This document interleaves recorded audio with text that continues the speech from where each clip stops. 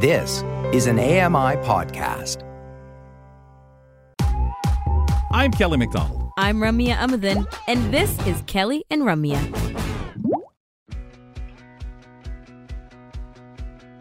Live from the Accessible Media Studios, this is Kelly and Company. Entertainment, lifestyle, and great conversation. It's AMI Audio's on-air community, and everyone's invited. And now, the big man himself, Kelly McDonald. Well, ladies and gentlemen, thanks for being with us on the program today. Ramya Muth and Kelly McDonald, as we hang out a busy day on the show. Always, Ramya. Absolutely. When isn't it busy? And, there's so many things to look forward to on today's show. What's we're discussing? Yeah, I was just going to say we are having quite a bit of a talk of late when it comes to tech and so much about Apple and everything going on with it, especially with the new release. It's really exciting and a lot of fun, actually, isn't it? Mm-hmm. And the thing is, because we're fresh off an iOS update, there's a lot to discuss because some of us have updated, some of us haven't, and others, I think, are actually experiencing kind of this gray area where their devices are too old to reap the benefits of an update. So, yeah, there's a lot going on. How nervous are you when it comes to updates? I used to be more nervous. Nowadays, I'll just do it, but, get in the headspace of, it's going to be glitchy for a while and buggy and annoying. Did you at first, really wait because of what everybody's, don't be the first to download that? Oh, yeah. Yeah, you were that person that kind of, I better because not do it. right, as people who use access features all over our devices, it's hard as it is, let alone if your voiceover isn't acting normally or your Zoom doesn't work anymore or this app and that app is glitching and developers haven't updated their own apps to keep supporting the updates. So, it's definitely a long process. It's not as simple as just update and go. I used to always feel so sorry for people who are really frightened of messing around with technology. Oh, I'm going to break it. I better not do it. And you really felt that way. And then you'd sometimes stop and think, well, I don't want to be that person that ends up doing it because I'm telling everybody, don't be so afraid. Oh, come on. And if something goes wrong, well, what you said, never mind what I said. Don't listen to me. What do I know? You don't want to have to explain it away, but unfortunately it happens. And I think what we needed to learn is it's okay. It's not going to hurt you. It may mess up your phone a little bit, but there's always ways to adjust. Yeah, and I think the hopefully part is mess up your phone a little bit only. Yeah, maybe not for too long. Yeah. Let's see what's coming up today here on Kelly and Company. Gardener Susan Kearney is going to share interesting facts on the flower industry's role around Thanksgiving. I'm very curious about that. This Saturday, there's a formal ceremony to initiate the first Cadet Week in Ontario, and we're going to learn more about the special week. We're also going to talk a little bit more about Special Day, folks. September 30th marks the second National Day for Truth and Reconciliation. The day honors the lost children and survivors of residential schools, their families, and communities. We learn more about this day with Brenda Gunn, Academic and Research Director at the National Center for Truth and Reconciliation. We'll have that conversation with Brenda in hour 2 right here on Kelly and Company. Okay. Various brands of oysters, folks, being recalled by Oyster King Inc. They're being recalled due to salmonella. So definitely, if you have that product, you want to dispose of that. This is a general public audience that this recall out to us. That also includes hotels, restaurants, and institutions. So please, if you have those oysters, you want to dispose them and certainly not eat them. Well, we dealt all week, it feels like, with effects, and those effects come all the way out here across our country, basically across North America, because we all have people out there we're concerned about as hurricanes have hit the continent a couple of times. Hundreds of hospital patients are being evacuated from hospital facilities across the Fort Myers region in Florida. We're in the process of evacuating 2 healthcare facilities to safer locations north. Governor Ron DeSantis in his morning briefing. Hospitals have been hit by 3 main issues: power outages, floodwaters, and one large health system. Without water, in all of their facilities. Florida Hospital Association President Mary Mayhew says that system's fast approaching a point where they will not be able to safely take care of their patients. At least 9 hospitals affected and 1,200 patients being evacuated. Meantime, the Florida Healthcare Association says about 3,400 residents have been moved from more than 40 nursing homes. I'm Ben Thomas. Wow. It's so scary, isn't it, as to what's been going on when you talk about these hurricanes, the experiences. And you know, I sit back and say, well, a lot of people who lived in Nova Scotia, in our provinces out there being so affected, Newfoundland, New Brunswick, and PEI, have felt far more effects of hurricanes than those of us in Ontario and out this way. They've lived through that. They know how to have things stocked and ready to go. But no matter what, whether you're talking our eastern provinces or Florida, Rummy, I don't know how one, especially as these storms change, there's no storm that's the same. You could have one a year that you have to deal with. Every storm is always different. I always consider the exhaustion, the kinds of work that it takes to repair, recuperate, readjust the people, the infrastructure, and just all the kinds of work that has to happen afterwards. And especially, as you're saying, in places where it's normal, right? It's almost regular, not necessarily, but it happens. It's expected, and then you think like, but you got to keep doing it. You got to keep going over the same stuff. Make sure that everyone and everything is safe, and then deal with the after effects. Yeah, it's a lot, Kelly. Well, and you look at the costs, and I've been noticing, and we were talking about the costs here in Canada because a new climate report says that that Canadians will see more lower incomes and a choice between higher taxes or fewer government services as we try to adapt to this ever-changing climate ahead of us. The Canadian Climate Institute says its analysis of the costs of a changing climate suggests severe weather will cost $5 billion a year in direct damages, and that's by 2025. It'll be $17 billion by 2050. Those figures balloon when you add in economic losses, when severe weather forces businesses to close, washed out roads and railways disrupt supply chains, or extreme heat curbs productivity. The report suggests that by 2025, severe weather will take a $25 billion bite out of the economy and between $78 and $101 billion by 2050. Rob Westgate, The Canadian Press. So they're saying in Florida they have the foods and things to help people out. But it's that time, Rum. It's the flooding, the damage, the toll on insurance companies, the building of things or rebuilding of things that people need and services, and just the functioning without electricity. All those things, no matter how much you can say, okay, every time there's a storm, we know this is going to happen. We'll have all the supplies we need. We'll be as prepared as possible. How can you be prepared? And not every storm, I know, hits the same area, but boy, is it frightening. Wow. Michael Fair is up next, ladies and gentlemen, and he's going to be tackling those early problems and changes with the latest version of iOS. Keep these things in mind as you update your phones. We'll talk to him in a moment.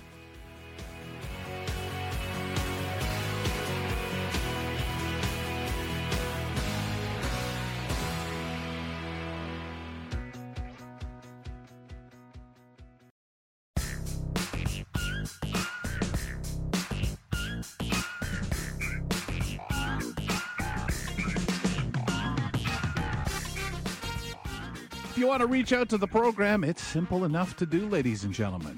First, you can follow along on Twitter at AMI Audio. You can send Ramya a message out there as well if you'd like. She's at All Rams with a Z. I'm at AMI Kelly Mac. But to keep up with what's happening on the program, just keep that handle in mind, at AMI Audio. It'll let you know what's happening on our show and to help you interact with the others. Feedback at AMI.ca. That's the correct email if you just have a question about AMI Tele, AMI Audio, or AMI TV. Feedback at AMI.ca, way to do that. Or call us, 1-866-509-4545. Mention that your message is for Kelly and Company, and if you would, give us permission to use your message on air. 1-866-509-4545 is the easiest way to do that. I'm Kelly McDonald with Ramya Muthan. Normally, after a big update announcement from our friends over at Apple, Michael Fair would take us on a tour of the new features and the latest, iOS editions. But things are taking a bit of a twist. So let's bring him on and find out why. Hi, I'm Mike Fair. iPhones, iPods, and iPads are everywhere, and they're doing great things for the blind. We explore all that, plus audio entertainment, dramas, podcasts, internet radio, and games. We share it all on Kelly & Company. This year, Mike, you've chosen a little bit of a different approach to the way that you would run this segment in due course usually. Because we're going to take a look at some early problems and changes which might inconvenience some users of VoiceOver and other things. And I think that that's important. We have highlighted a lot of the new things to look forward to in iOS, but this is a good step in the right direction. So what's different about iOS 16 that's being rolled out this year? Well, one of the big things is not all features are here on launch. This is something we've seen sort of creep into more and more features that are just delayed, but after launch, and you get them sort of trickled out. So right now, we don't have the complete set of features that were advertised. And so we'll be waiting for some of those, as they're obviously needed to be perfected and tuned and things like that. So they'll come in future releases. And that we saw in iOS 15. I mean, that took until near the end of the cycle before we got everything fully there. And I think we're in for that again this year. So that's a trend. And, the other thing, too, is there's more fragmentation because you got different devices with different capabilities. You got some features only available on some devices. So that's going to throw people, too. For a lot of features, you need an A12 chip, and that's in the iPhone XR, XS, nothing older than that. Because then you don't have the right chip and you're not going to be able to access all the artificial intelligence that some of these features need. Some features are only available to the Pros, the latest iPhone Pros, which have the A16 chip. So there's that too. And that includes the accessibility chime. So that I think is the regular 14s might also get that, but that's the extent of everything else is needs LiDAR. So for a lot of things, you're going to need the Pro to get the best results. So it really fragments the experience for people. We were talking at the top of the show about the days of being so afraid to update and how people said, no, I'll wait. I'll let Mike do it first. And if he survives it, then I'll do it and everything like that. And you sometimes get worried when you get an update like this. Is that going to push some of us back to doing it? Or as soon as we start hearing this, when we do a segment like this, and Mike, a lot of time we can manage it. And we know now with confidence somebody's telling them or somebody's already found it. They're already working on whatever we find. So how serious are some of the early problems people have experienced after the update? Well, the most serious one for the first little while was that some blind people would update and VoiceOver wouldn't restart, and they'd have to get sighted help to unlock their phones after updating before they could start VoiceOver again. So that was pretty major. That would rattle you for sure. And, hopefully you have sighted help available or you were kind of stuck. So that was easily the most serious one. The other thing that really could impact us as well were cameras. The camera would vibrate in the latest iPhone Pros. And so you'd go to take a picture with this fancy new camera, and it would be blurry because the camera was vibrating too much. And, and they had to fix that. And that's still kind of being dealt with. I think that now the 16.0.2 patch, that's the latest update so far. These two major problems are now addressed. So if you update to that, you should be in the clear from those dangers. But there are all kinds of little things like that. So those are two major ones to keep in mind. Yeah, some of these ones that we've discussed previously on the show as well, especially about the whole glitch of being hacked into your whole device, was pretty scary. So keep updating your phones, right? Has Apple made Yes. certain that all our features are accessible? No, unfortunately, that is not ever going to stop them from releasing a major update. It looks like it's just the lock screen editor. That was one of their main things. Like, you will be able to change your lock screen and customize it to the nth degree, and not for blind people right away, because that editing process is not as smooth as it could be. Needs more accessibility work. I haven't even attempted beyond one try that resulted in mess. And Jonathan Mosen, who's much more expert than me, has run into enough trouble that he's waiting until things improve before he really gets into it. So there are things like that they won't wait until it's accessible. They'll release it and then pick up the pieces later, it looks like. So I have every confidence that will be fixed, and probably fairly quickly. But it's one of those things that you wish they would wait until these things were more ironed out and not be in such a hurry to release. Luckily for us, that particular bug, you can sort of get by. All the information is available elsewhere. The lock screen thing, it's just a way of displaying handy information from various widgets and apps that you can access in Today View and various apps. So, we're not really being blocked from anything critical. It's just, it would have been a nice to have.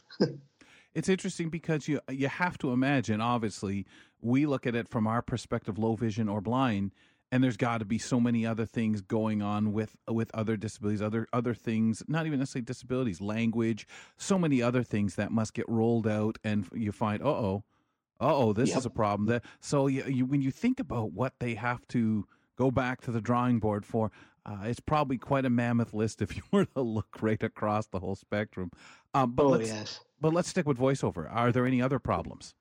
Yeah, the main one is sort of a jumpy focus issues sort of sprinkled throughout your experience as you go around iOS.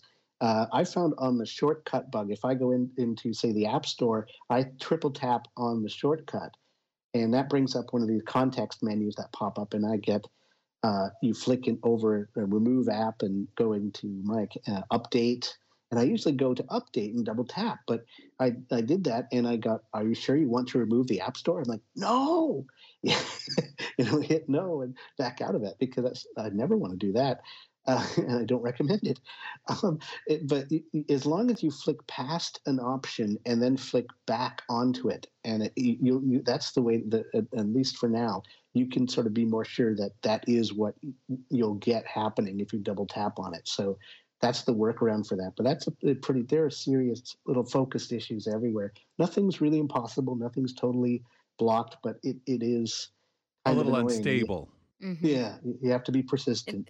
It's almost like a delay, right? That's why the Explore by Touch part of it is really helpful. It's crucial. Yeah, Explore by Touch and learn how to do that. Don't just rely on flicking to everything. The other thing with VoiceOver is for now, summaries in notifications are useless.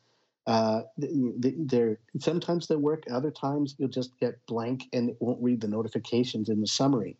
So I've had to disable summaries for now and just have things delivered quietly to the notification center, which does require a bit of configuring, but it's not hard. It's just a bit of legwork, And, well, it never hurts to know more than one way to do something. And in the beginning, I can empathize, right? Because if you're learning something fresh and new for the first time, if you're going through vision loss and just getting on a device and learning all these accessible ways of doing something, you're tired. You're tired of learning, but it's very helpful. Things don't work. I remember that as my days, even just learning computer. Just thankful that whether it was screen reader, whether it was Windows, whatever it might be, there was just always more ways to do stuff. And it was always rule of thumb. Make sure you know those other ways for when one won't work or doesn't apply for whatever reason. And that's on the bigger picture of if you're updating your device and it's a fresh new update and you know that there's going to be bugs, can you work around that as a full screen reader user? The other thing is the next thing we have here is changes. There are a lot of little changes to apps that aren't bugs at all. They're just decisions that Apple made that this will improve the overall experience for people. So the music app, when you go into the player, used to completely eclipse everything else on the screen. And now you can sort of get at what's around the album, the playlist you're looking at is still kind of reachable despite the player being expanded. It's a bit, it might be a bug. I'm not sure if that's what they wanted to happen necessarily. So we might see that sort of revert to normal. But it's a bit different now. I find I keep the player small and just triple tap on the name of the song to get at other options and be able to do a lot of the same things. And then the TV app, if you want to get at extras and movies, you can do it. It's just you have to sort of feel around until you find the extras button, and it has to be in landscape mode. It used to be to the right of video on the bottom. You'd find video and you'd feel to the right and you get to extras. Now it's sort of in the middle of the bottom below the title, which you can also find. And you find the extras button by feeling around for it, and then you just double tap on it and you'll get into the menu of extras. So there are little changes like that, and there are probably tons of them sprinkled all through iOS. I'm still finding stuff and looking for things. So, these things, just be aware. It might not be a bug. It might be a different sort of method that they've chosen. Right. Okay. How about app developers? How are they doing when it comes to being ready for iOS 16? It's a tough go for them. We've got, especially with the camera folks, they had that big problem with the camera vibrating, so they've been scrambling. And Voice Dream Reader had issues at the beginning. Luckily, that seems to have gotten fixed now. So it took Winston a little bit to get to grips with that. And for a while, you couldn't take more than one picture with the camera, and it would say can't record. And now that's fixed. But app developers are busy looking at, okay, what do they have to fix to get in line with the new way iOS behaves? And what does Apple have to fix, right? And they'll fix it and then everything works. So they're trying to avoid extra work, but they want to get the experience as good as they can, as fast as they can for people. But it's going to be, the next month or so, going to be a little bit rocky as people scramble to update. So just beware of that. Okay. Mike, just 30 seconds or so. Overall, are you glad you took the plunge and updated, or how are you feeling about it? I'm pretty happy. I had a pretty smooth experience overall. Focus mode things like that. The focus jumpiness, a bit of an exception, but overall, it's been great. I like the new voices. The weather app has been nice. They've added a few things to that. They've added stuff, lots of voices to choose from. We'll be doing a segment on that coming up this month, and of course, we'll have something spooky for Halloween. Lots of good stuff. We got some tech stuff to go through too, but we will have fun in October. Don't you worry. Yes. So, well, it's cold, so I'm really looking forward to the spooky stuff. Thank you so much, Mike. My pleasure, as always. He's also got a new keyboard, so he's going to tell us about that next month. Oh, I'm still trying to figure out the connection between cold and scary. Cold. Let's get, cuddle up in a blankie and watch scary stuff. And listen to, okay. I'll leave it at that. I think I'm following you. Yeah, come on. You do. You know what I mean. People with iPhones 8 and above can update to iOS 16. Just an FYI, and Michael will be back next Thursday. Oh, it's cold. I'm scared. Coming up next, gardener Susan Kearney shares interesting facts on the flower industry's role around Thanksgiving. Ooh.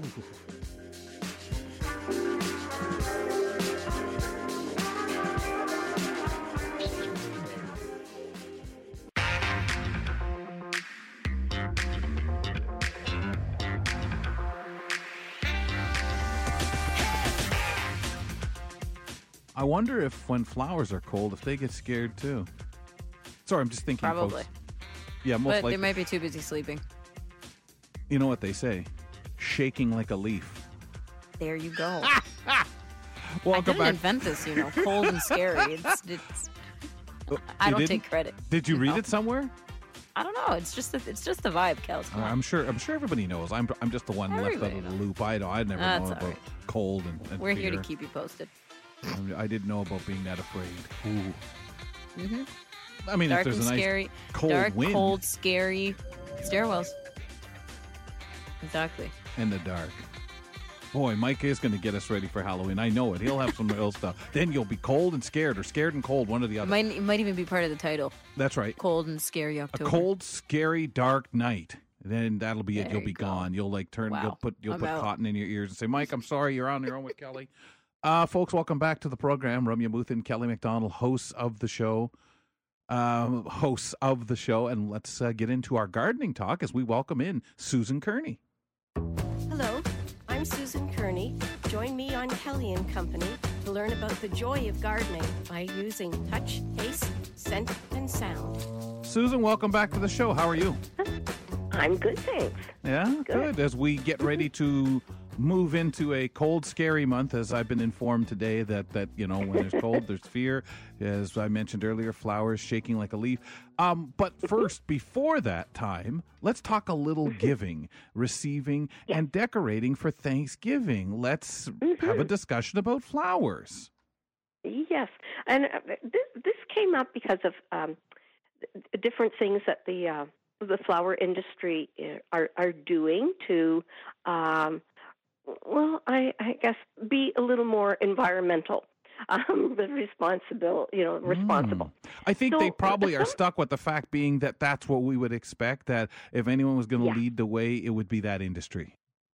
Yes, and it is really interesting because some of the things that I learned from this whole that making themselves a little more responsible, just things that we have taken for granted. Now, if you're ordering flowers for Thanksgiving, one of the things you can ask are, what flowers are in season now? So you are purchasing those flowers that are in season, and there are several reasons why you should do that, is you're not importing flowers, which, of course, cuts down on the carbon footprint. Right. Because many of the flowers have to come in by plane. They're flown in by plane. And also, you are supporting our flower growers. And so those are two things. And also, it's just really nice to know what is in season and helping out that way. Also, they would last longer than imported flowers. So are we to think that if, again, at any time of the year, whether you're at well, let's stick with Thanksgiving so I don't go saying a time or whatever. Let me not try to confuse my own self here. But a lot of time, people, when they say, hey, I want to have a nice table decoration at Thanksgiving, is it been the rule that most people go and get what they would classify as your Thanksgiving flowers? And obviously here in Canada, we have it in early October. It's going to be different than our American friends in November. So is there a reflection that way, Sue, as that's how people have shopped over the years to prepare that table setting? Well, I think so. But then I think people were not so... perhaps they wouldn't be asking. Right. Are these flowers locally grown?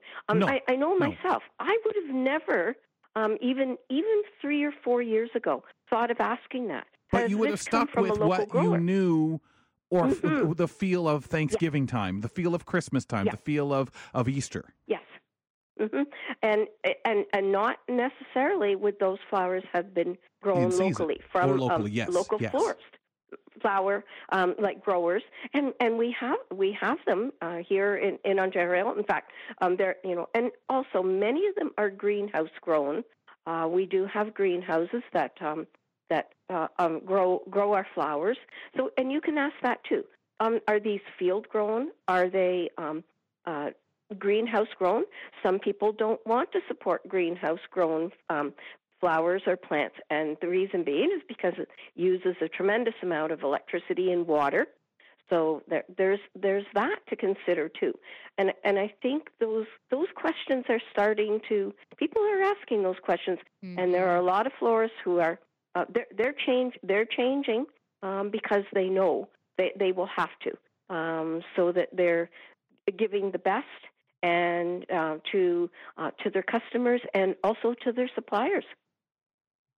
It's pretty true. I think that I'm noticing a lot more even on what's promoted, what's advertised, what's talked about, that kind of thing. I'm throwing back to a conversation we had with you on, the kind of mini greenhouse you were building a while back. Yes. I can't remember if that's what it exactly was, but yes, it is. It's a little greenhouse. Yes. Right, exactly. So, that kind of thing, I think somehow directly correlates with this other stuff, right? With being more conscientious of what you're getting, what you're buying, because if you're doing planting of your own, then you just become more cognizant and understanding that, this is what pesticides are. This is what my plant needed. I grew tomatoes, so I know what to look for when I'm at the grocery stores getting tomatoes, or understanding what tomato plants I need to buy, right? It all comes back. It just means we're more tapped in. Yes, and we're, and I think we're more likely to ask the questions. Yeah, and because that is when the consumer. Yeah, and the consumer changes how things work, which is good for everything, really. Yeah, and it might feel like small changes now, or even people listening who are like, I have no idea, right? Like the awareness, but that's because if we're not involved in it, that's how we feel. But like you're saying, these little things, like when you go and ask, hey, where does this plant come from? How was it raised? And enough people ask that question, then soon you're going to notice the changes are being made on a supply and demand level, at least. Absolutely. And too, when it comes to packaging, this has been another... Oh, that's huge. For sure. It's really huge.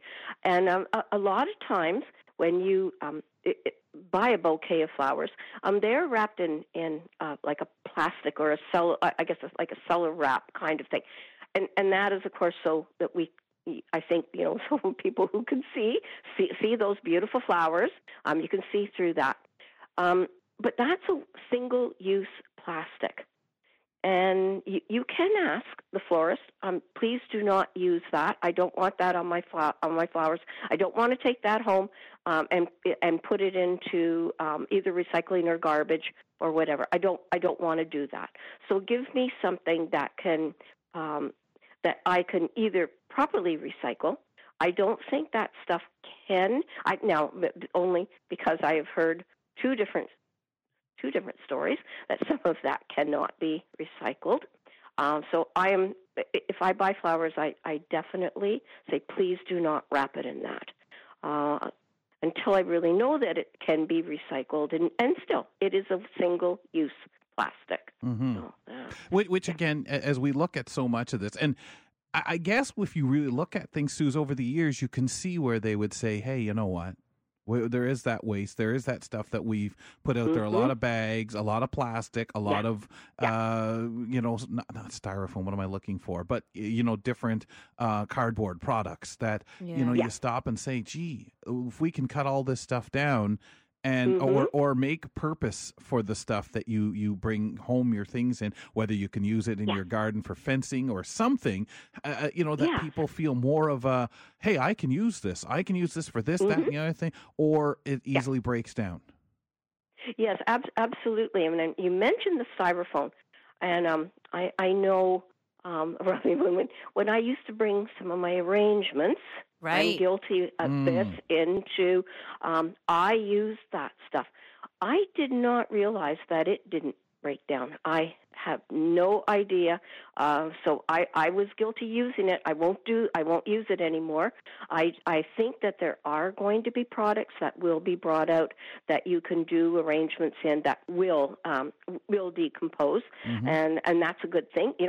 Good if it can go into a compost, if you have a composter, or into the leaf bags, something like that. And I'm sure there are people working on that. They want to, because they want to keep the industry going. There's, growers, suppliers, the florists, and think of all the things we give flowers for, all the celebrations, everything. So it's a huge industry. It will change. It will.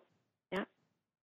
The gift part altogether just requires so much plastic and throwaway things.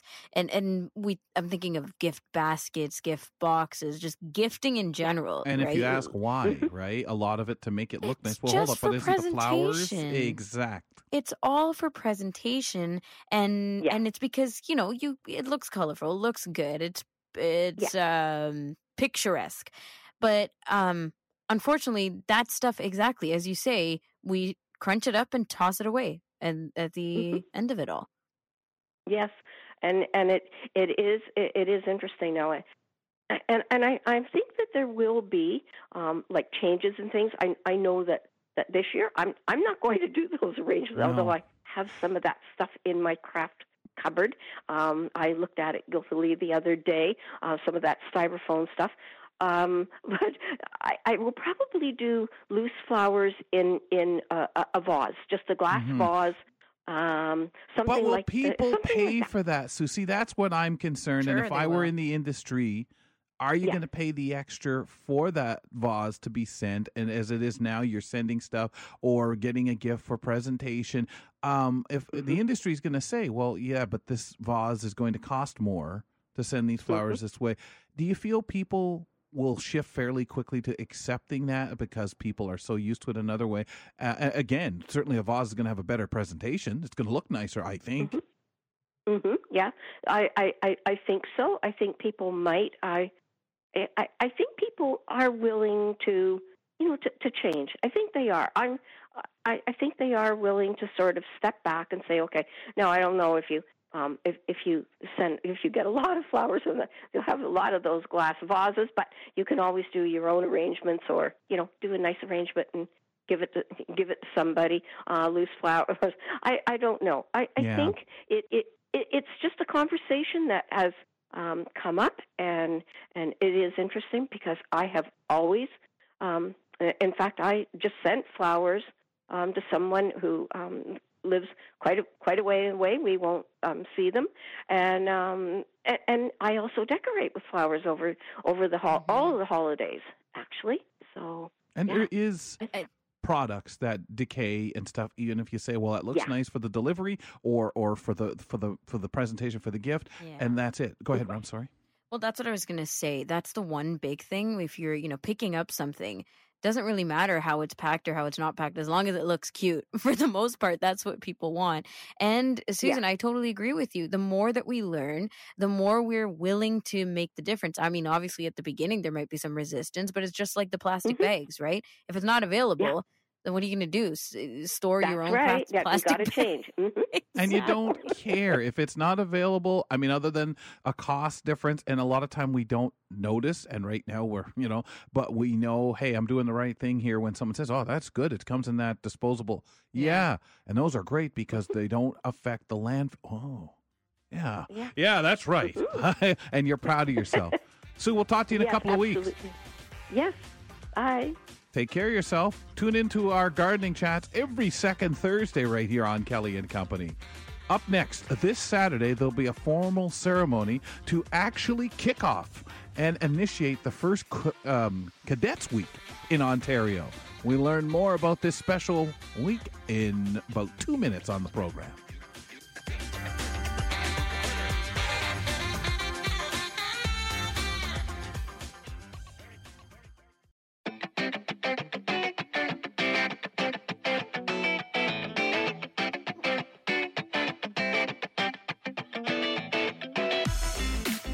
From your TV, enjoy Kelly and Company.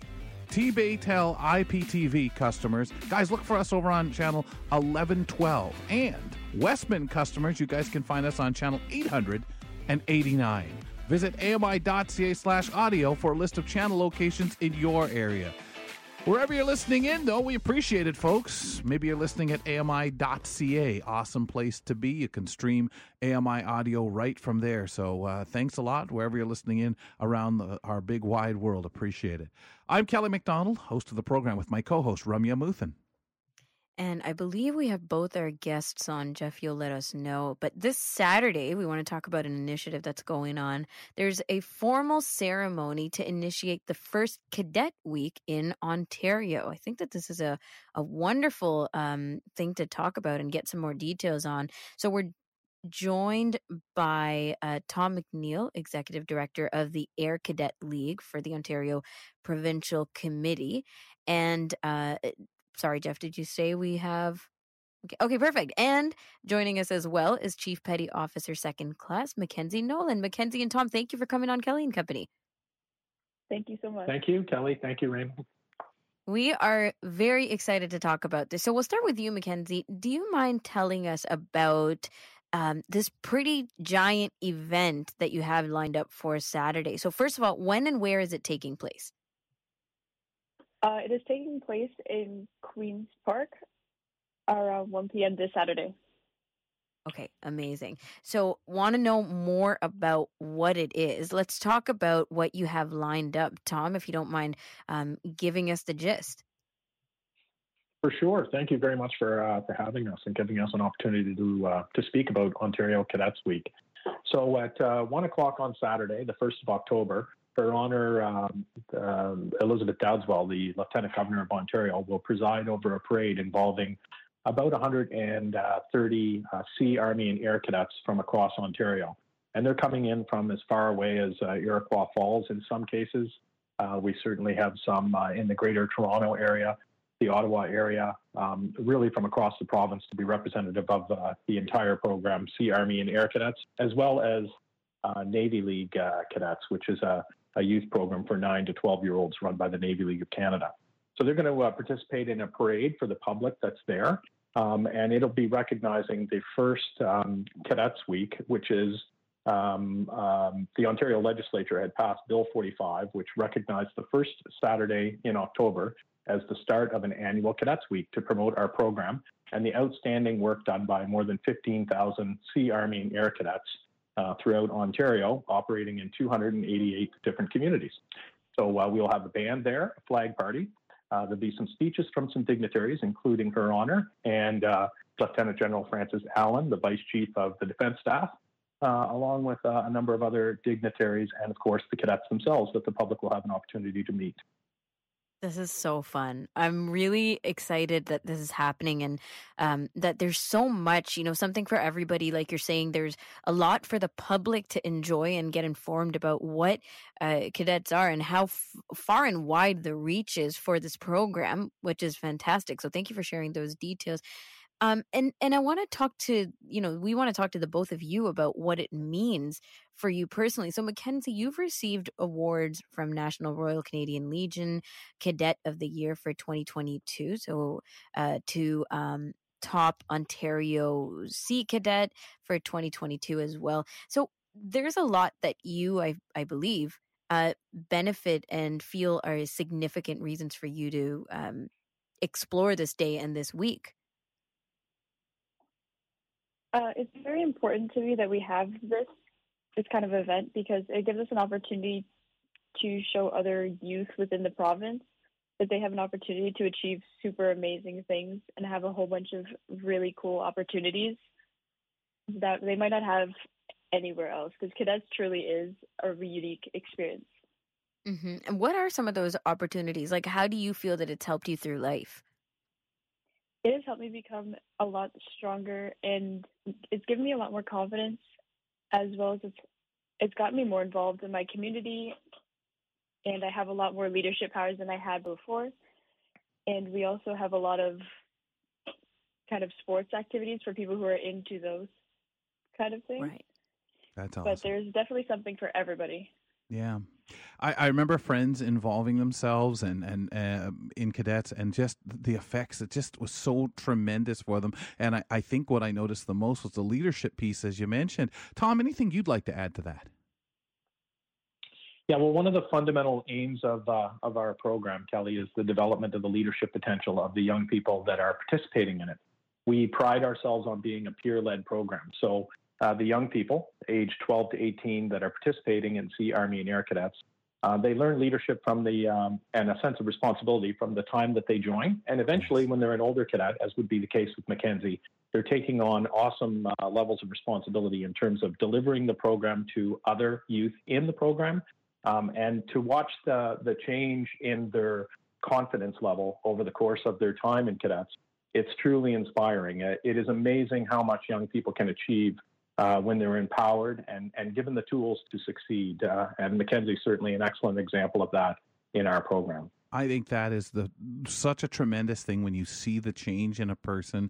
And you think, you'll always hear people say, well, before cadets, he was kind of shy, or she was very quiet, or, never kind of was wishy-washy, never would take responsibility, for something. They didn't want to be that leader. And it's amazing the change you see in people. Mackenzie, what do you hope people take away from this Saturday? I hope for the most part that everybody just kind of they bring awareness to the fact that cadets is an amazing program for people to join. But I really hope that they understand that when people join this, they really, like you said, it really makes a huge impact on their life. It'll change things. It'll change somebody for the better. And yeah. Mackenzie, when did you first feel or believe in yourself in that change? I don't know, obviously, what kind of, were you kind of shy? Were you a very outspoken person, like comfortable in your skin that way? And if not, or if so, was there a point that you realized yourself, man, I'm taking on a lot of responsibilities here. I'm first to put my hand up, or what told you that cadets were having that, that effect on you? I first joined when I was 12 and in grade 6, and I was definitely a very, very shy person. Anybody who you asked that knew me back then, they would say that. But I think it was about the year right before COVID started, around 2019, 2020, that I earned my first leadership position in cadets. And that was kind of my first kind of eye-opener that I had been changing, because before I never would have wanted to pursue those types of leadership opportunities. But now I've been seeking them out, and that was kind of the first sign that this program had actually had a major effect on who I was. Wow, that's fantastic. And Tom, you've witnessed this enough times. Is there anything in particular that when you think about this, or what at that certain point as the year goes on in cadets, or every year, where you're going to see or really see that effect on someone, or where it's a real challenge where okay, here's where we're going to see some of the people that maybe we haven't seen yet rise to that occasion? Here's that opportunity. Can you tell us about something like that? Sure. Well, the way our program is really designed to incorporate, it's a bit of challenge by choice. So I like to tell people that when you feel butterflies in your stomach, that's when you are developing, because we've taken you just outside your comfort zone, like right. Today's radio interview for me. You take somebody a little bit outside their comfort zone, they're successful outside that comfort zone, and then they feel that thrill of success. So for everyone, that point of challenge might be slightly different. For some, it'll be the first time they're on an abseil tower and descending from it. For air cadets, it might be the first time they're in a glider, as a 12-year-old and being taken up in the air. For Mackenzie, maybe it's the first time that, you're in a sailboat, or a piece of music that you learned. But our program is so diverse in terms of the people that are involved in it and the activities that we conduct. You just see it every day, and it's different levels depending on the age of the cadet and each individual. But we're successful at bringing all of them along, and we pride ourselves on helping young people make a successful transition to adulthood. And when they leave the cadet program, they are enabled to succeed in the cadet program or in society. We really contribute to that. And they certainly have a much greater propensity to volunteer and serve in their communities. And we know that from some of the research that we've done. I think what people will find the most amazing is how diverse, and what maybe they knew 10 years ago, 20 years, 30 years back from people participating, how many change, how wide and encompassing the programs are. And I think that is really something, a testament, not to mention giving people certain opportunities to do certain things, such as radio interviews. Mackenzie, Tom's doing pretty good, isn't he? Oh, yes, for sure. Tom, would you tell us where we can go to learn more about Saturday and everything pertaining to the week?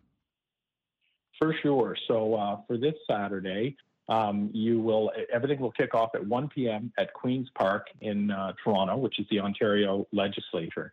You'll also see that there are other events I should mention throughout the province, including in Ottawa. The City of Ottawa has an event flag raising event at the Heritage Building at City Hall. There's an event in Beamsville, and there's an event in Barrie as well at City Hall where there are flag raisings. There really will be some events throughout the province, so it is local to kind of look those events up on websites and look for local announcements. But for information about the cadet program itself, the best place to go is www.cadets.ca. You will see where all of our corps and squadrons across Canada are operating, a little more about our aims and objectives and what we try to achieve with the activities that we conduct, and information about how you can join, both as a youth or as an adult that might like to participate as an instructor, or perhaps support the program through the Navy, Army, or Air Cadet League of Canada. We have local sponsoring organizations that help the Canadian Armed Forces deliver the program by providing resources. And we're certainly looking for both youth and adults to help deliver what we think is the world's greatest youth development program. Well, that sounds great, and I'm sure that people will uptake and at least come out to learn more about the program. Thank you, Tom and Mackenzie, for joining us. Appreciate it. Thank you. Thank you very much. Take care and have fun this weekend. Tom McNeil is the Executive Director of the Air Cadet League for Ontario Provincial Committee, and Chief Petty Officer, Second Class Mackenzie Nolan also joined us. We're talking about the first Cadet Week in Ontario, which is really fantastic, marking the first Saturday to kick off the week every year.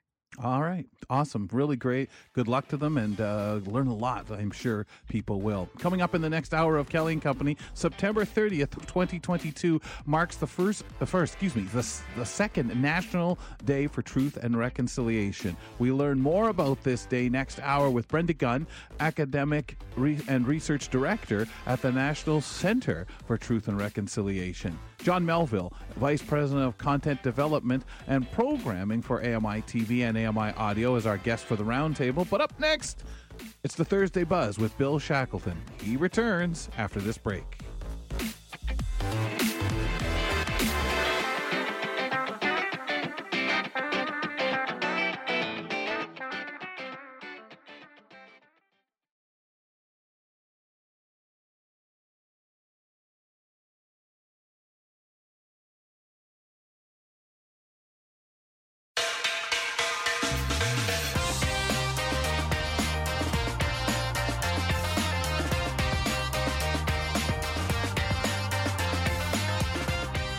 Second hour of Kelly and Company. Ramya Muthan, she's at the are you at the home studio, or are you at main campus?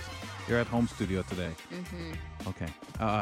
Yeah, she's at main campus. Well, since the other day I kept saying you were. She's at home at the home studio in Toronto, ladies and gentlemen. Kelly McDonald at the home studio in London, Ontario. Also, of course, want to acknowledge the unfortunate passing of Coolio. Saw that yesterday in the news, and of course, so many condolences going out, and an artist, 59 years old, very young, and losing him, and what a impression, what a mark left on, and as you saw the tributes, on so terrible loss to begin with, let alone the effect and recognizing the contribution to music and his work. So real sad to acknowledge that, have to acknowledge that on the show, the passing of Coolio. A musician that you knew much about, or not really? I mean, only in, I'm sad to say, I think only in context of collaborations of other artists that I listened to, and not much more than that. But you know how it is, Kels. After his passing, we will learn a lot more. Well, yeah. and a lot of time when artists, you stop hearing about them because everybody will say, oh, whatever happened to so-and-so, you know, especially fringe people who not necessarily fans, but who are aware. But you never know about all those collaborations, where they are working, who they're working with and producing. So there's so many different things that happen, and like you say, we'll learn more. Bill Shackleton joining us on the program now on Wednesdays, Thursdays, and Fridays. He joins us for the Buzz.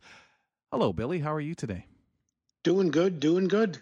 So, sir, where are we starting? I know you had something left over from yesterday, but some great stuff to talk about today with you.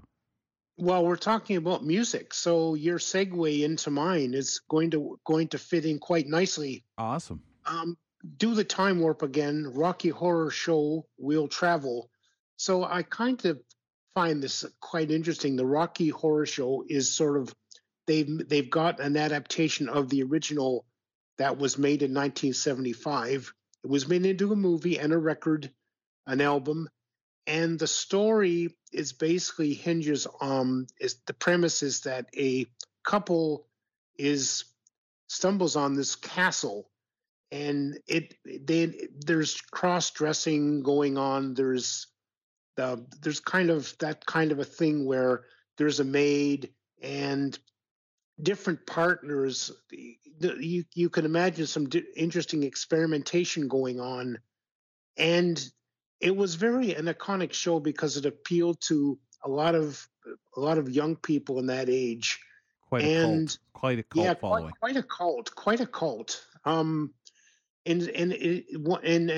Barry Bostwick, of course, one of the original actors or stars, is going to be with them.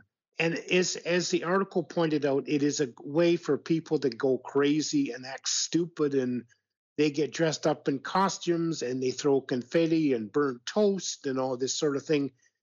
And it's just because of the pandemic. And after that, and it's because it gives people a chance to unwind.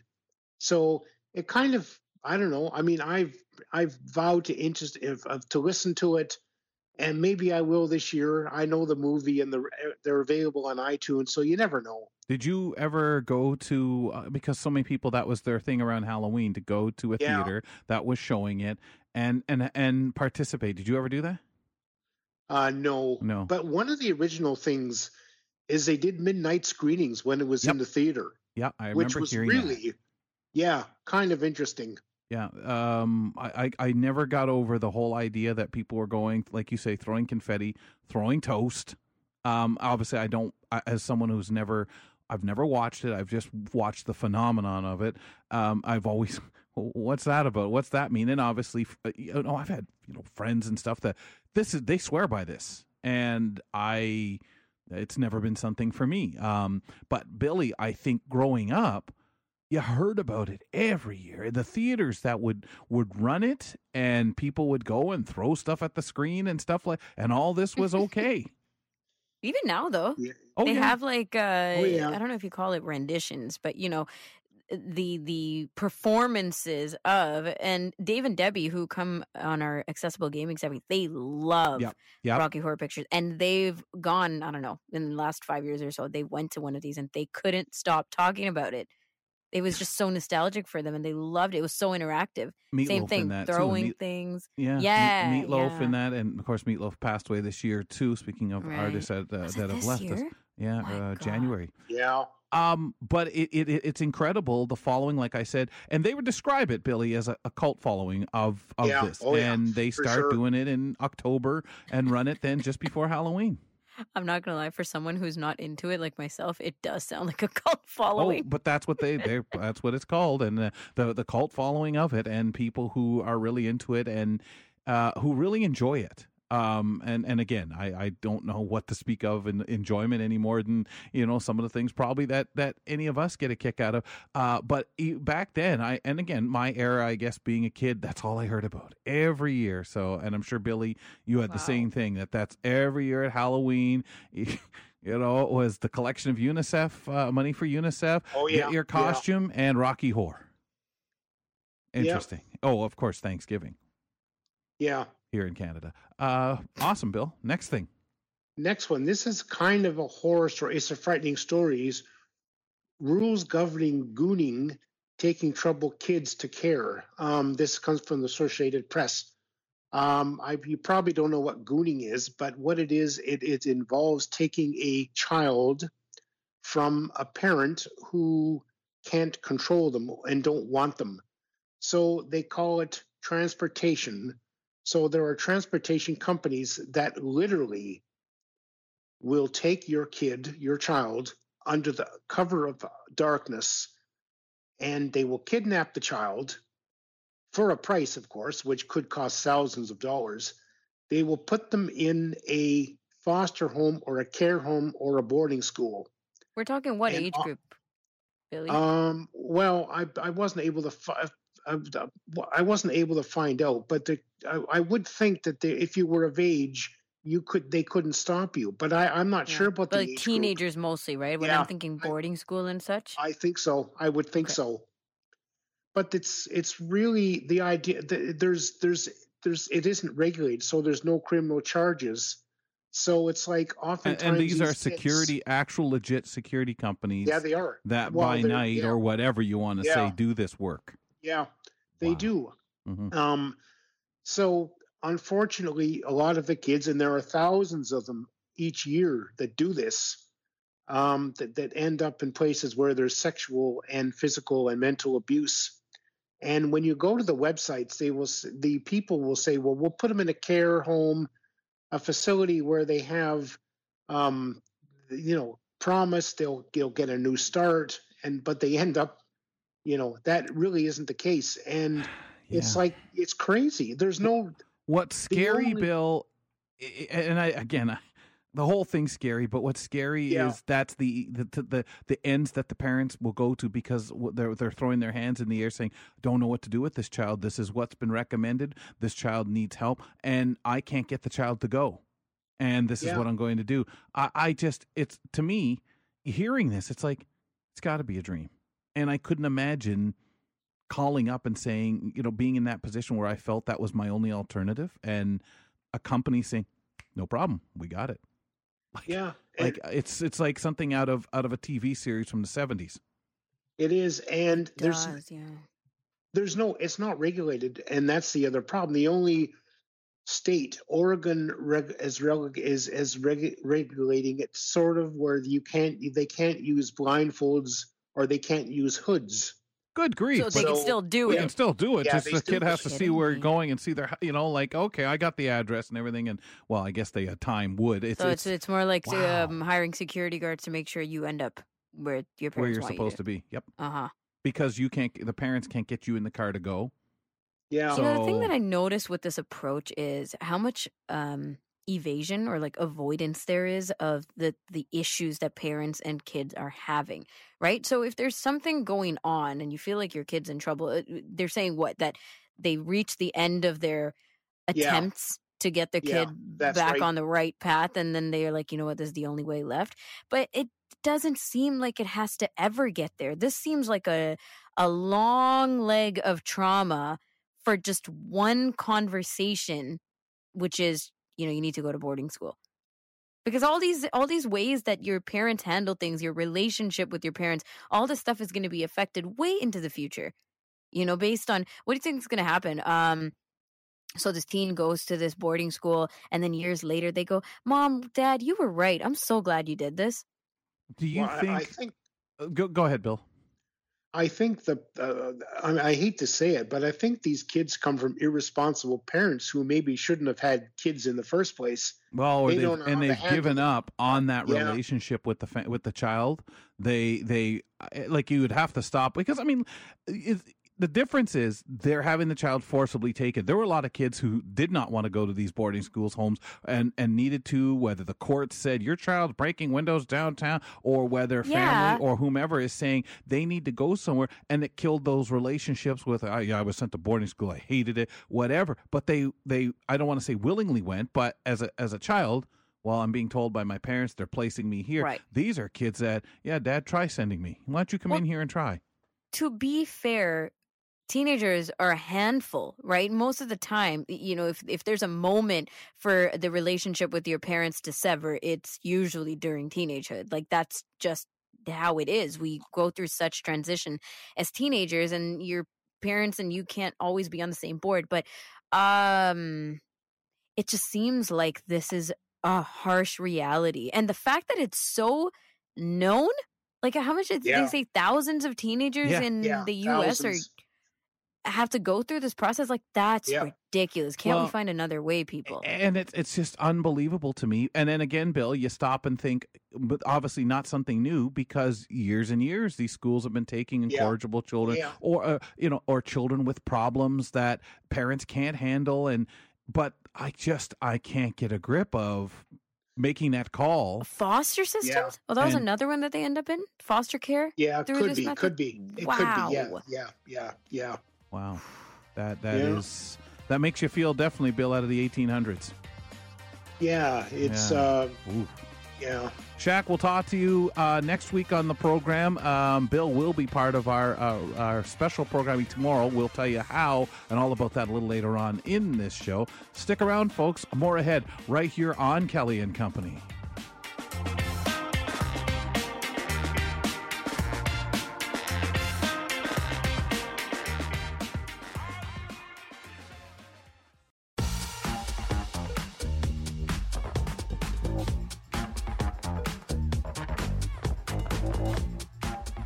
When you have time, take a moment and subscribe to the Kelly and Company podcast. All you have to do is use your favorite podcast platform. Do a search for AMI Audio, Kelly and Company, AMI Audio, whatever's easiest. And when you find us, please just subscribe. That way you can listen to the show in its complete form, or you can listen to the segments parceled out and made available to you. So if you have that favorite contributor you want to go and check out, you can do that by finding that segment, or maybe you join us halfway through a segment. Go back and enjoy it via the Kelly and Company podcast, available using your favorite podcatcher. And while you're in there, if you don't mind, give us a rating and review. I'm Kelly McDonald. Ramya Muthan, my co-host. Let's get to this very valuable conversation leading up to tomorrow. So tomorrow, September 30th, 2022, and it marks the second annual Day for Truth and Reconciliation. The day honors the lost children and survivors of residential schools, their families, and communities all around Canada in Indigenous communities. We're going to learn more about the day and the progress that we've hopefully made since the last Day for Truth and Reconciliation with Brenda Gunn, Academic and Research Director at the National Center for Truth and Reconciliation. Brenda, thanks for coming back on Kelly and Company. Well, thank you so much for inviting me back.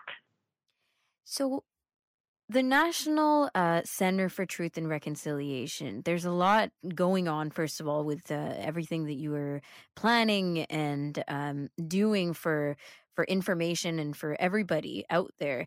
But how are you going about recognizing the day/week, for that matter? Yeah, so the National Center for Truth and Reconciliation actually doesn't just celebrate and recognize National Day for Truth and Reconciliation. We actually engage in a full week of activities. Mm-hmm. And so starting on Monday, we had programming that we created for school children. So this year, our programs aimed at grades 1 all the way through grade 12 in CEGEP. So we have spent the week supporting classrooms and teachers in a process of education and learning about the history and legacy of residential schools and celebrating Indigenous peoples' cultures and languages as they work to address some of the impacts of residential schools. Fantastic. Yeah. Brenda, can we look a little bit back, because we kind of would love that opinion and viewpoint of, it's been 1 year since the federal government passed the legislation to mark September 30th as the National Day for Truth and Reconciliation.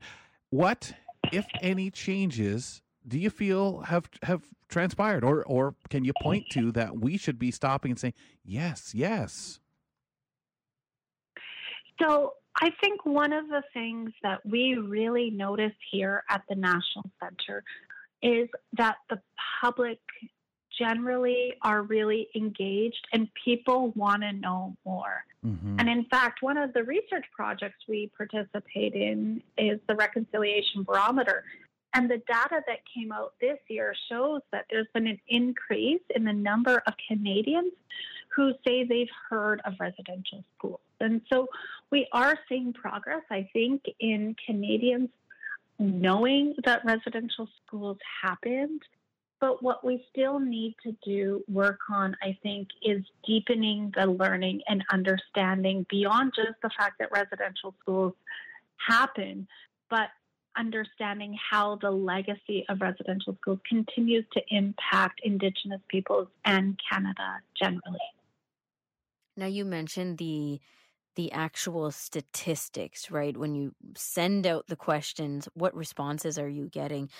Is it all measurable, Brenda? I mean, I feel like the answer is no, but I'd love to hear your thoughts on that, because the learning is so individual. And even as you say, the programming that you're offering for grade 1 to grade 12 students, I'm thinking, oh my goodness, yeah, the way that a first grader takes in what the day recognizes is so different from me, a 29-year-old, who would take in what the day is recognizing. Mm-hmm.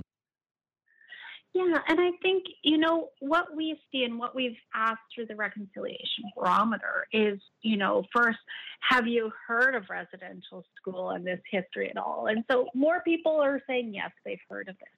But what we still see when we ask specific questions about how much do you know about the calls to action, how much do you know about the UN Declaration on the Rights of Indigenous Peoples, which was referred to as the framework for reconciliation in Canada? Mm-hmm. How much do you know about the National Inquiry into Missing and Murdered Indigenous Women and Girls Calls for Justice?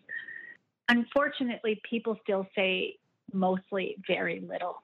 There's not a lot of people that have that deeper knowledge. So that's why at the center we really work to do education for for all age ranges. And so beyond the school program, tomorrow we're doing a broadcast where we'll have survivors and performers and really provide space for survivors to share some of their truths and also to share some of the cultural aspects as well. It's interesting because I know as a disabled person and people coming up and asking questions, which is very rare because people feel silly. Usually it's kids who point something because they don't understand. They see a white cane or whatever and understand. Our weakness in our society has always been, well, I know of it, I should know more. And the bashfulness, the embarrassed because now I'm being asked, where we've learned that people seem to pick up things by osmosis. If something's on and they stop and say, well, that's interesting, what is this? Or they hear it a little past the headlines is what you want them to note. But it's an interesting way of making people or helping people have opportunities like tomorrow to learn in different ways in their own way. It really does add to it, doesn't it, Brenda? Yeah, absolutely. And we really encourage people in Canada to attend community events and listen to survivors, hear their truth, make sure that you're getting information about Indigenous peoples and residential schools from reliable sources and from Indigenous peoples themselves. But, on your point, I also want to sort of do a little plug for a survey that the NCTR is running right now to try to get a better sense of how people in Canada, what they know about residential schools and the history, and importantly, how do people want to learn more? Because we're thinking always about trying to expand our programming and what we are teaching and how we convey that information. So if people go to the NCTR website, nctr.ca, and follow the links through our Truth and Reconciliation Week 2022, you can see our survey and provide some of that feedback of what is a meaningful and accessible way for different people to learn more about residential schools and the history and taking action towards reconciliation. Throughout the year, we're kind of, to most of it, on our own journeys of how we are learning about Indigenous communities, about residential schools, about our own history. And, a lot of us may not even be necessarily sharing what we're learning, what the progress is for ourselves. But tomorrow, on the National Day for Truth and Reconciliation, we can all take our moments and learnings and reflections and feel like we're all in it together. I'd say that that's a huge part of why this day is there, right, is happening. So how do you hope people and Canadians will observe the holiday? For me, there's sort of two aspects. One is I want to encourage people to take the opportunity to learn. Even if you know a lot about the history or you know a lot about Indigenous peoples, there's always more to learn. And so take this time on September 30th to learn, to remember the children who didn't make it home to support communities in their grief and in their healing, but also the opportunity that a day set aside every year presents to us is it's that reminder. So tomorrow on September 30th, people can also make a commitment on what they want to do towards reconciliation for the next year. Make a commitment, make a plan, and then when National Day for Truth and Reconciliation 2023 comes along, you have an opportunity to stop and check in with yourself. How did your plan work out? In what ways were you successful in contributing to reconciliation in Canada? And where can you continue to support this work?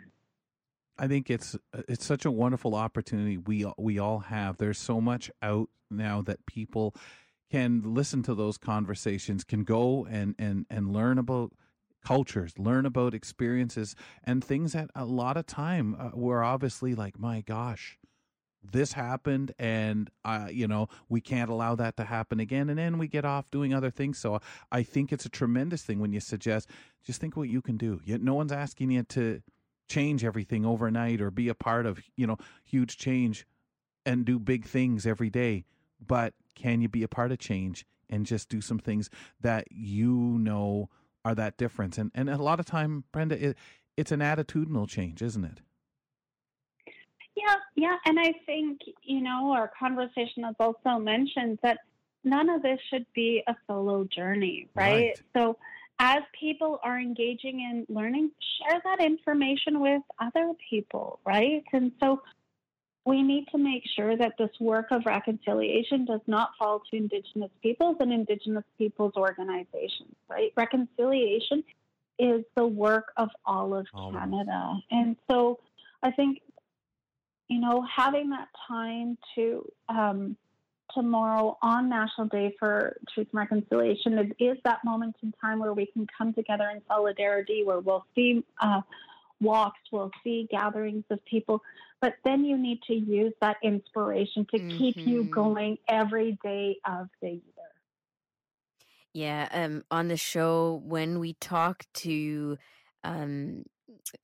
Indigenous people who are, who've put out initiatives of any kind, right? Whether it be business endeavors or art-based or media and accessibility initiatives, just anything at all, there's something deeper to the understanding of the significance of that, the significance of and intention and depth of why we need to continue recognizing and celebrating these initiatives by Indigenous peoples. Because, before understanding any of it, you might not have even recognized that to be a special thing.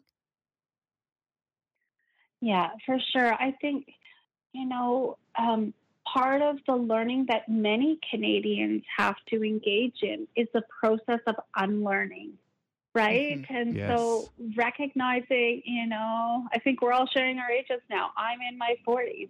When I think about what I learned in grade school and through schools about Indigenous peoples, and what I heard is not very accurate, right? So there's processes of unlearning, and then there's also processes of just being a good ally, which means making sure that, as part of just what you do in life, support a range of different peoples and perspectives. So make sure that you're following,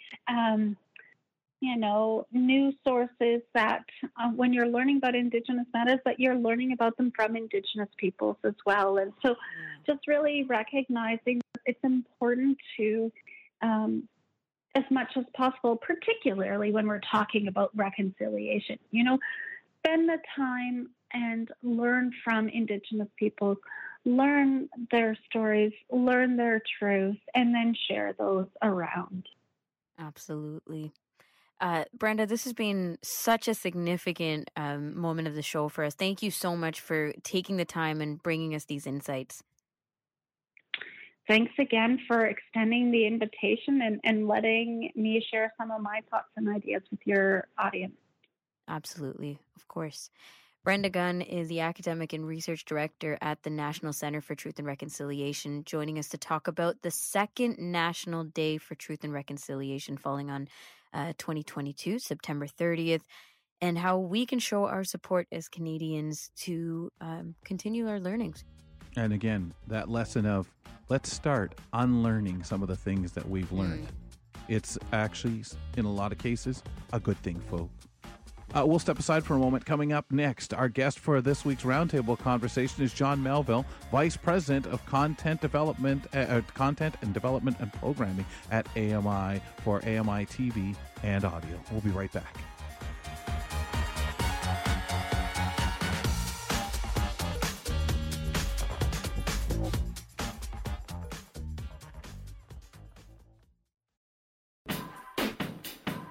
Isn't it convenient that we have a round table? Well, it's actually oval. Just saying. The blind guy feels it now, goes, well, I don't know. I guess it is oval. Kind of oval. Well, we roll it all out again, folks, as we get into some conversation here. We roundtable it. Welcome back to the program. Ramya Muth and Kelly McDowell. And we have an open conversation on a variety of topics that I've grabbed up today for us. Today, we welcome John Melville, Vice President of Content and Development and Programming for AMI TV and Audio. John, welcome. Hi, Kelly. How you doing, Ramya? Nice to be here. Thank you. Hey. Always love having you on with us for the roundtable. Okay, Rum, we're going to start off with your favorite, a little baseball talk. Of course. Aaron Judge. John, you see him hit that home run yet? Have you seen any tape of it? You know what, Kelly? I haven't, and I should be watching baseball this time of year. You know, I usually did, but I have not seen that yet. So Roger Maris's son was at Rogers Center last night when this tying of his father's record of 61 home runs in a season, which was set in 1961, New York Yankee great Roger Maris. This is a real incredible feat by a guy that really, when you look at the way Aaron Judge handles himself, is the really great face of that team. Wonderful, not so wonderful for Tim Mayza, the Blue Jay pitcher who gave up this historic home run, and not so well for the fan that tried to catch the ball and it clanked off his glove and fell into the bullpen, because they estimate that that fellow would have lost out on possibly $500,000, which is what they figure Vegas does. That ball would have been worth when they came to, sir, Aaron Judge would like that ball. Well, it'll cost you. What would you do, John? Would you sell the ball? Would you want to keep it for your own collection? I would keep it. Really? There's no money, no amount they could say, John Melville. Well, I wouldn't say there's no amount, but I'd like to at least enjoy it for a while. I got to confess, Kelly, I'm a bit of a hoarder. I collect things.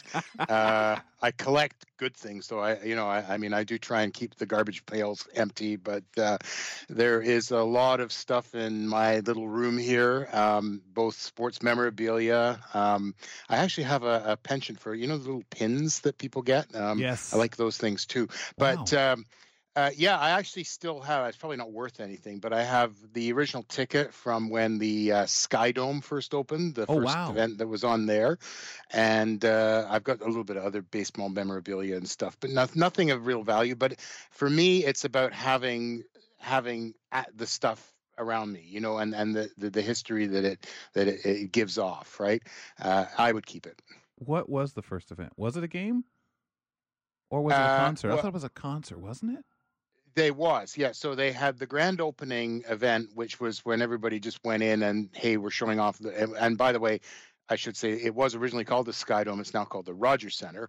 So this is what we're talking about, the building in Toronto with the retractable roof. So they opened the roof on that event. And as you may recall, it rained that night, right? So it was one of the only times that they actually opened the roof and kept it open, and everybody got soaked, because it was the opening event, right? And then the first game was the Blue Jays the following day, I think, and that's where the ticket was from. And that rained too, and they had to close it, and it jammed. Because they had it was raining on home plate. That's right. Yes, they had some problems back in the day, but for its time, I mean, it was an amazing piece of engineering, and now. I mean, I got to give credit to Rogers, or actually Ted Rogers, who bought it and saw the potential. I understand actually they're going to be putting a significant amount of money into fixing the sight lines, putting in new seats, etc. in the next little while. Yeah, They're going to very much make it into a baseball stadium, renovating it over the next few years with different stages as they do it. My sister and I were part of the 120 people who actually sent in for the naming of the place. We actually picked Sky Dome, and it was 120 of us that had picked Sky Dome, and one of us got to be able to have lifetime tickets, apparently. I have no idea if Rogers still honors that or whatever, but they could go to whatever. One of the bunch. Ron, what would it take, being a non-sports fan, you're sitting out there, someone's dragged you to the game, and this ball comes over and hits you in the forehead, but you're able to bring your hand up and catch it. And then you start hearing, oh my goodness, she got it. Oh my. This special ball, what would it take for you to sell it back to Aaron Judge when he says, oh, excuse me, ma'am, I'd like that ball. That's my... What would it take? For a reasonable price, I'm willing to sell it. No. I want to know the reasonable price. I am not even going to ask John what his scam price would be. I would have to do a lot more research to answer this question fairly. You know, like what would a reasonable price be for a person who understands is what the value? I heard a few days ago. 1 million, Jeffy says. See, you're already trying to scam me, Kels. Jeffy, was it $1 million now they moved it up to? I think the next one's supposed to be $2.5 million. Yeah, when that's he what gets they 62. Say. But it's also the Yankees, right? So $2.5 somebody's going to pay a good penny. Sold. Yeah, for the next one, but that But if you had this one, Amuthan, seriously, yeah, whatever Jeffy said. $1 million? $1 million. Why like would it'd you have ask to for be $1.5 million? It's you. Sure. I mean, I would go for whatever the baseline price should be based on, precedence, and then add a little extra right? because, of course I'd ask for more because it was a low vision moment and it was awesome. You know what I mean? That comes with a story, this catch. But you see what's happening here, eh? The longer you wait, Ramya, the price keeps going up. So hold on and they'll keep bidding. Oh, well, if 500's not enough, what would, $1 million, $1.5 million, right? You just wait around. That's exactly what's going on right now. And Ramya would say, I'm cold, so I'm scared, so it's going to cost you more. It's the pressure. I'm not going to fall for the pressure. I know I can get a ton of money off of this. Oh, you could. And in all fairness, right, John, you look at it and say, well, when Aaron Judge gets his new contract, that'll be chump change for you, Rum. Mm-hmm. Pricey.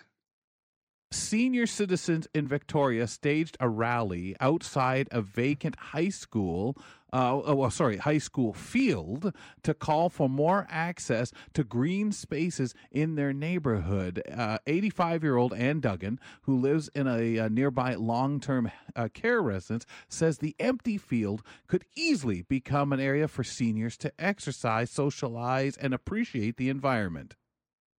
We have a very diverse group of people here, and ages well in their 90s who are here in their chairs today. It's just wonderful to see everyone participating and sharing in the fun of developing this. Duggan was one of about 100 seniors who attended the rally, with many holding placards up, calling for development of an elder-friendly park. John, can you think of a nearby area, a park or something like that, or a few, that when you really stop to think about it, could be lent to something like this? Around you. Yeah, for sure. Yeah, 100%. We actually have a school down the street that hasn't been inhabited for about 4 years, and the entire school and the lot is just sitting there. And there are some baseball games that some house league baseball that takes place every now and again, but 90% of the time the field is empty. And then there's another park I know of where it also sits empty a lot too. And in both those cases, they're in downtown relative areas, right? Like here, I'm in Brockville, so there's people all around it that could definitely be making use of that space. But the gates are locked unless somebody's got the key, right? It's really interesting because you think of the upkeep of places. Well, why are you upkeeping somewhere that isn't really being used? If you're going to do that, mow the lawns at least and things, why not use it? And Ramya, I heard this and I got thinking about so many different things that as people's health becomes that concern as you get older. But then I think, yeah, but when you're younger, if you have a place to go that you feel comfortable, that you can kick around and be safe. And of course, I think of the accessible parks that we're hearing more and more about, but yet they're far and few between. And yet we talk about a suggestion for seniors and a suggestion of, well, why can't we do more? I get it costs money to put the accessible the features in. It costs money, and sometimes there's this attitude of, well, there's not enough people. It's better to put money and support and promotion into something that's going to affect more of us, that all of us can use. But honestly, that's not the point at all, right? The intention behind this is a safe space. At least for me, that's what I'm hearing. It's to create this safe and relaxing space for seniors where they don't have to worry if this place is accommodating, if it's welcoming. All of this stuff is just built into the fact that you're catering to this specific community. And yeah, I don't even think it's I don't think of just parks when I think of this conversation. I think of the hubs, the CNIB hubs, and all these other relaxed spaces that you can walk into as a person with a disability and say, yeah, I'm not worrying about entering this place. I know that when I walk in, people acknowledge my accommodations or the support that I might need, and just to be able to walk around and just do what you have to do. It's totally different from just entering, I don't know, any playground or a library or a new space. You have to. There's a moment of transition, right? A period of transition through those places. I can hear people with disabilities saying, well, hold on, do I need my own park? I can use the streets, I can walk there, and agreed. But what made me think about this in that sense of, yeah, okay, sure, you may have a neighborhood that's friendly for walking, you may have a park nearby, and you just go through there and stroll or ride a bike if you're able to, or what have you. I think it's the part when the seniors say, socialize. Mm-hmm. Feel comfortable, as you just said, in that space that puts the value on a space like that. Because at first I had to stop and say, I understand that, crossing streets or certain things, maybe some of the seniors are looking for something a little different. And I thought, maybe it's not something that people from the disability community or what other communities may want a similar space or available space to go and utilize. And I know we always got to think about abuse of whatever facilities are there and what kinds of things, but we can't live our world worrying about the clown that's going to go in there and do stuff at nighttime and take away something from 100 people at this gathering saying, we would like this and this is why. Right. Yeah. Go ahead, John. Oh, sorry. No, I just wanted to jump in because, I was just thinking as you were talking, Kelly, there are children's parks, that they put up playground equipment for. Yes. And by my experience and having seen those, it's well maintained, right? And I think there was vandalism back in the day, and occasionally you get kids that, party at night there. But generally speaking, those places are pretty immaculate. And just to tie it back to the baseball thing we were talking about earlier, you remember in Field of Dreams, if you build it, they will come, right? Mm-hmm. And if you create the opportunity, rather than just sitting looking at the empty field wondering if seniors can get to it or not, but make it accessible, open the gates, and watch what happens. Yeah.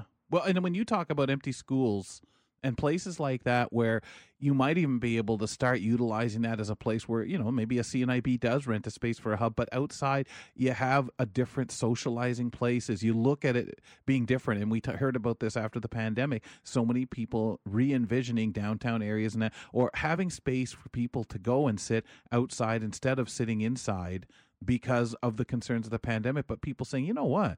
It's really nice being able to sit out here in the shade of the buildings and have this area in the middle of downtown that I can do that I don't have to go way into a park to do it, but have some area on a lot or a street. Rum, did you want to say something else?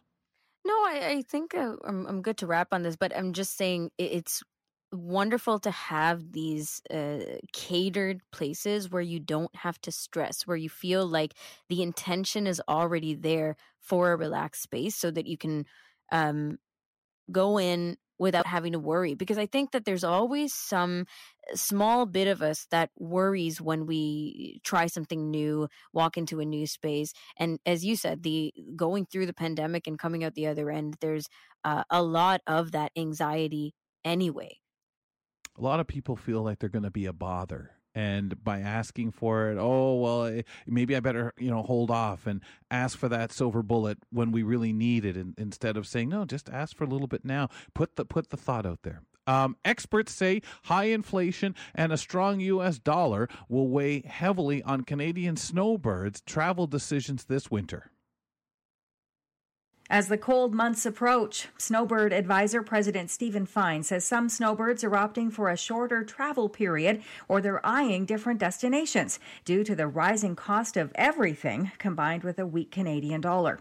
Fine says snowbirds will have a lot more to consider this coming winter as the price of accommodations, groceries, and dining out have all risen. He adds snowbirds may opt for more cost-effective destinations outside the U.S., including Mexico, Costa Rica, and Belize, and they may do a 4-month stay rather than the usual 6. The loonie is trading this morning at less than 72.5 cents U.S. Karen Rebo, The Canadian Press, Toronto. I like how she threw that right on the end there, John. John, Florida's dealing with a lot. Many will probably go there to check out their properties, the snowbirds that are here in Canada, since there are so many that go there.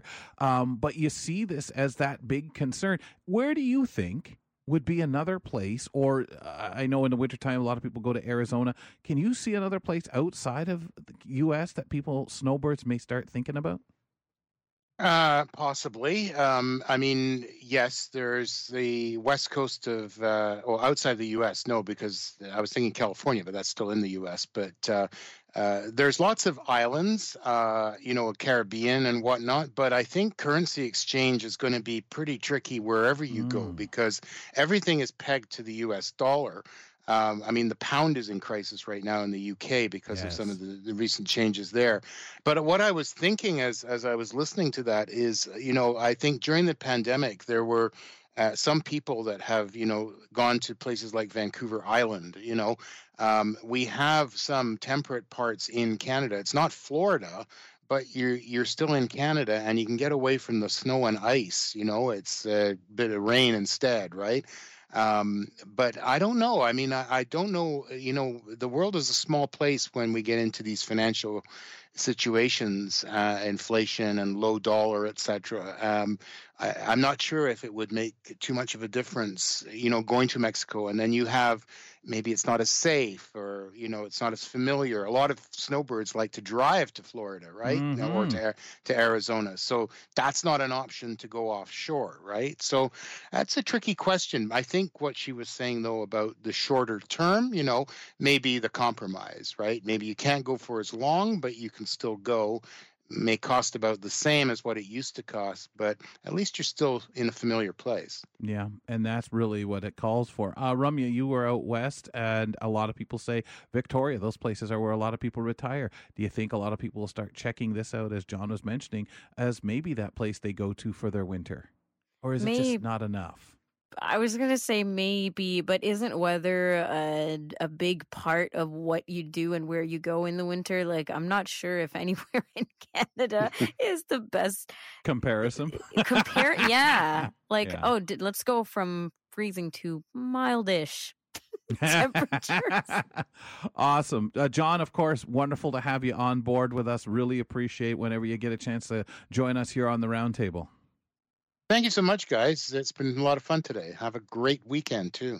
We'll talk to you soon, John. Take care of yourself. Today's guest has been John Melville, Vice President of Content Development and Programming for AMI TV and AMI Audio. We'll step aside for a moment. I've got a couple of things, programming notes for you, telling you a little bit about what we're doing on our show, what the folks over at AMI TV have in store for you, and I'll give you a little sneak preview of Monday's show, since tomorrow we'll be having a very special show with content that very much will look at the special day. All that we'll talk about after this.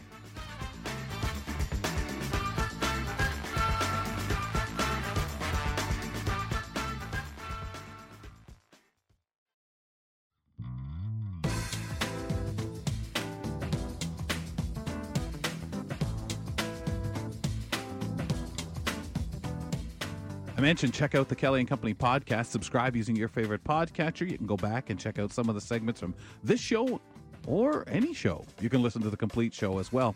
Ramya, any particular segment from today you want to give a shout out to?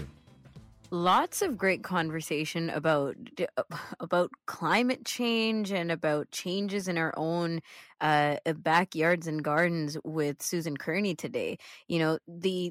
The things that we get to sometimes really do surprise me.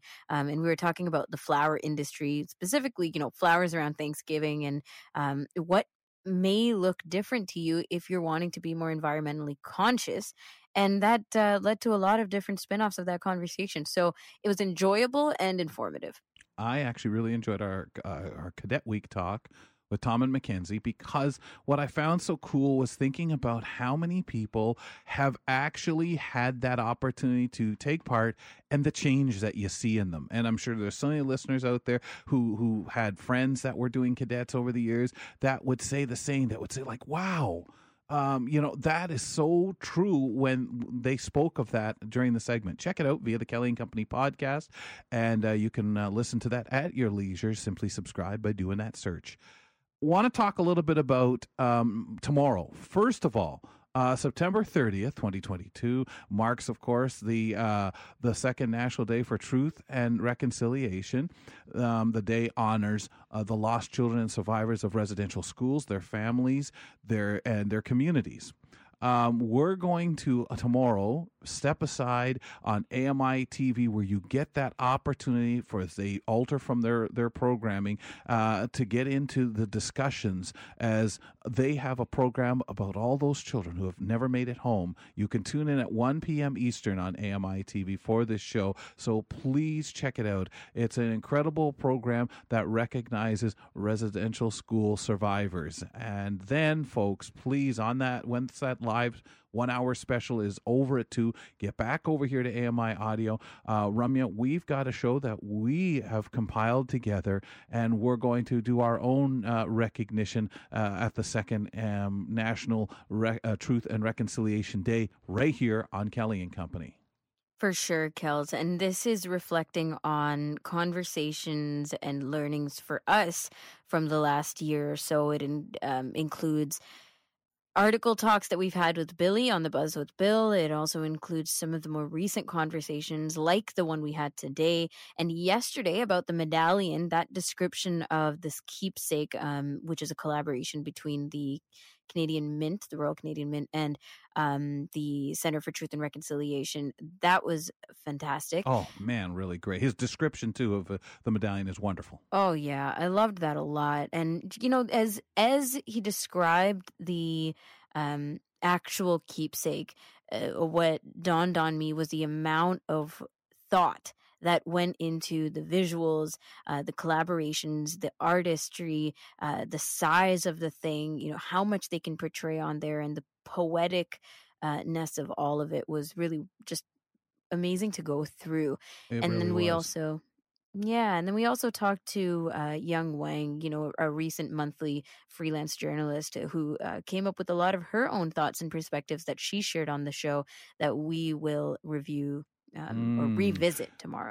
One of our conversations we're going to have, Karen McGee led us in a discussion as she came on, our AMA content development specialist, and she shared a story about a Cree woman who connected with her culture through sign language. We'll talk a bit about that and hear what that conversation was like as well, because it was really tremendous. I really felt that was wonderful. And of course, I'm so into the arts and always find any way of learning about whatever subject is out there via the arts.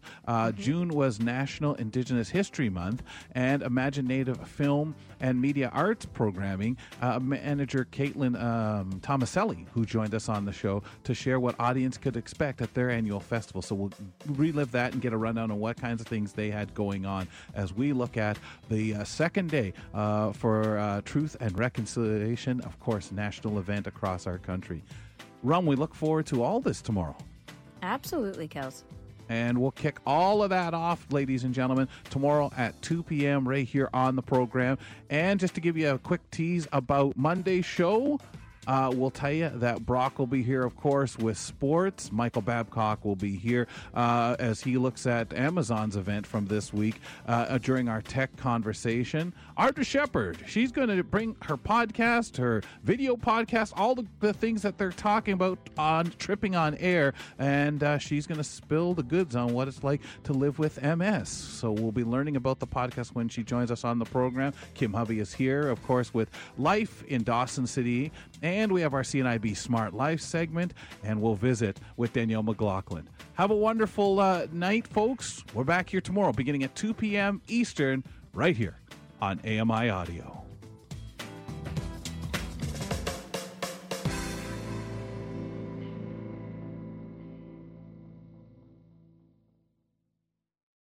One of the most wonderful things that I've discovered being the host of a program is having that platform when we need it.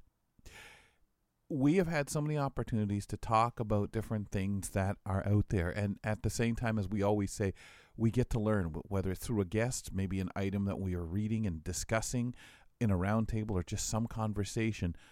You know, sometimes I learn stuff just by news gathering and looking at things that are out there and reading them and educating myself.